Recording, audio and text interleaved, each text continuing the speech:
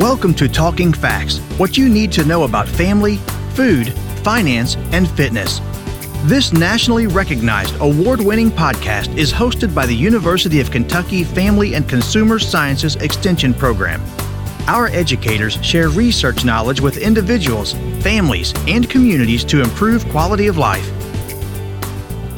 Hello, and welcome to Talking Facts, what you need to know about family, food, finance, and fitness. I'm your host, Mindy McCulley, Extension Specialist for Instructional Support at the University of Kentucky. My guest today is Laura Weddle, Extension Specialist for Farm Stress and Rural Mental Health. Welcome, Laura. Hi, thanks so much for having me today.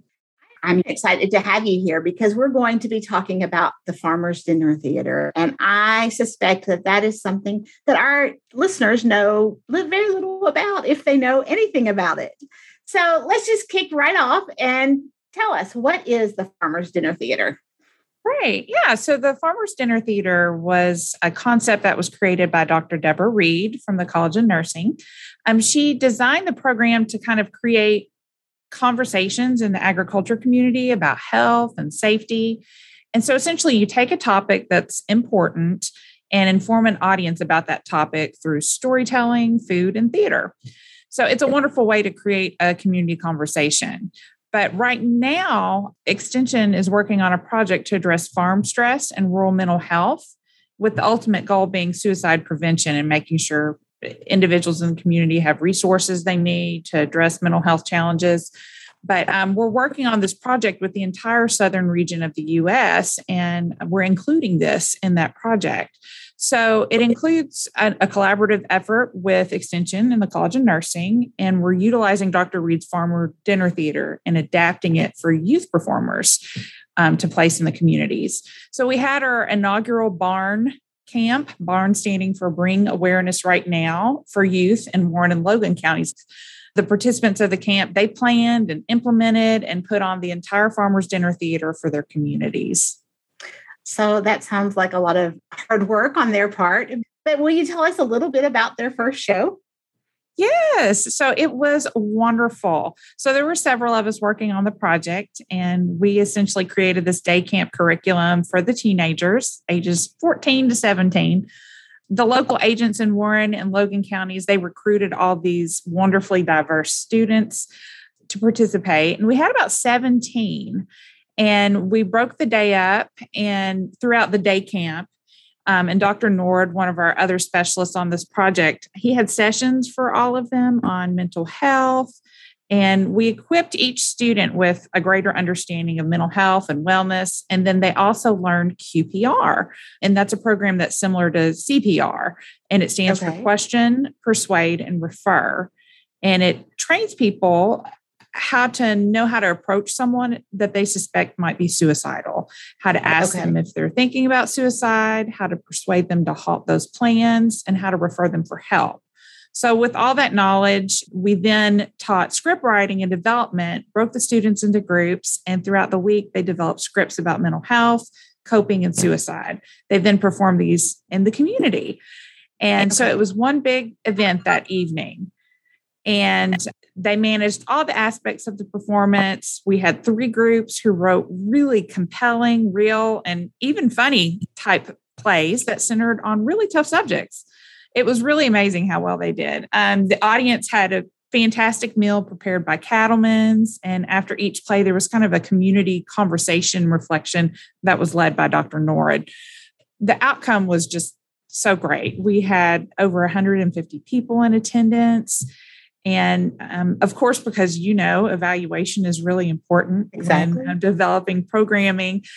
We got all of the evaluation information back. And from that, we learned that evening, there was a statistically significant increase in their knowledge and understanding regarding self-care, mental wellness, suicide as a topic in their community, and the need to talk about stress with family or friends, and learning how to reach out. So that was a really great outcome. And this was by the adults. Yes, that was by the adults. Yeah. Okay. That's great. So it was fantastic to see that increase in knowledge by everyone that participated. And we got some really great feedback about how individuals were really happy that we put this program on.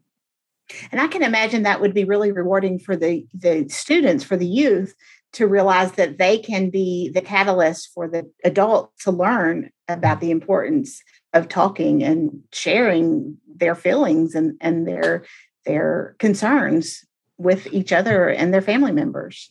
Right. That's what made this program so amazing, is that we were essentially equipping the next generation with some knowledge that maybe their parents or grandparents didn't get when they were that age. So it's almost a preventative measure. And then it's a measure that also educates the audience that didn't get that information at a different time. So I felt like the reach of this program was terrific. Those of us who were trained in the family sciences, we know how important it is to stop the cycles, whatever the cycle might be. And so I can see this as something that's going to stop a cycle. And I think it's fabulous. So what's going to happen next? So, well, we had plans to implement this project in other counties for this year. But like everything else, COVID has kind of placed a damper on that. Sure. So we're having to put that on hold in the meantime. And I think we're going to be trying to work on how to implement and deliver this information in other fashions and forms. And as soon as things return to normal, or a new normal, or whatever normal might be, whatever the normal is, right? Right. We'll resume. And our plan is to kind of create a toolkit package to be shared across the entire state that communities can utilize. And then we plan to roll it out across the entire southern region. So I mentioned earlier, we're collaborating with other states. And this is one of the things that Kentucky plans to bring to the table and make kind of a best practice for communicating in your communities. So we're really, really excited about it. So we just want to empower the communities to address and kind of destigmatize mental health challenges. Well, and I can see that as different challenges hit farm communities and hit farm families, whether it is COVID as something that we're dealing with now, or drought, or declining commodity prices, that these are all things that impact farm families and farm communities.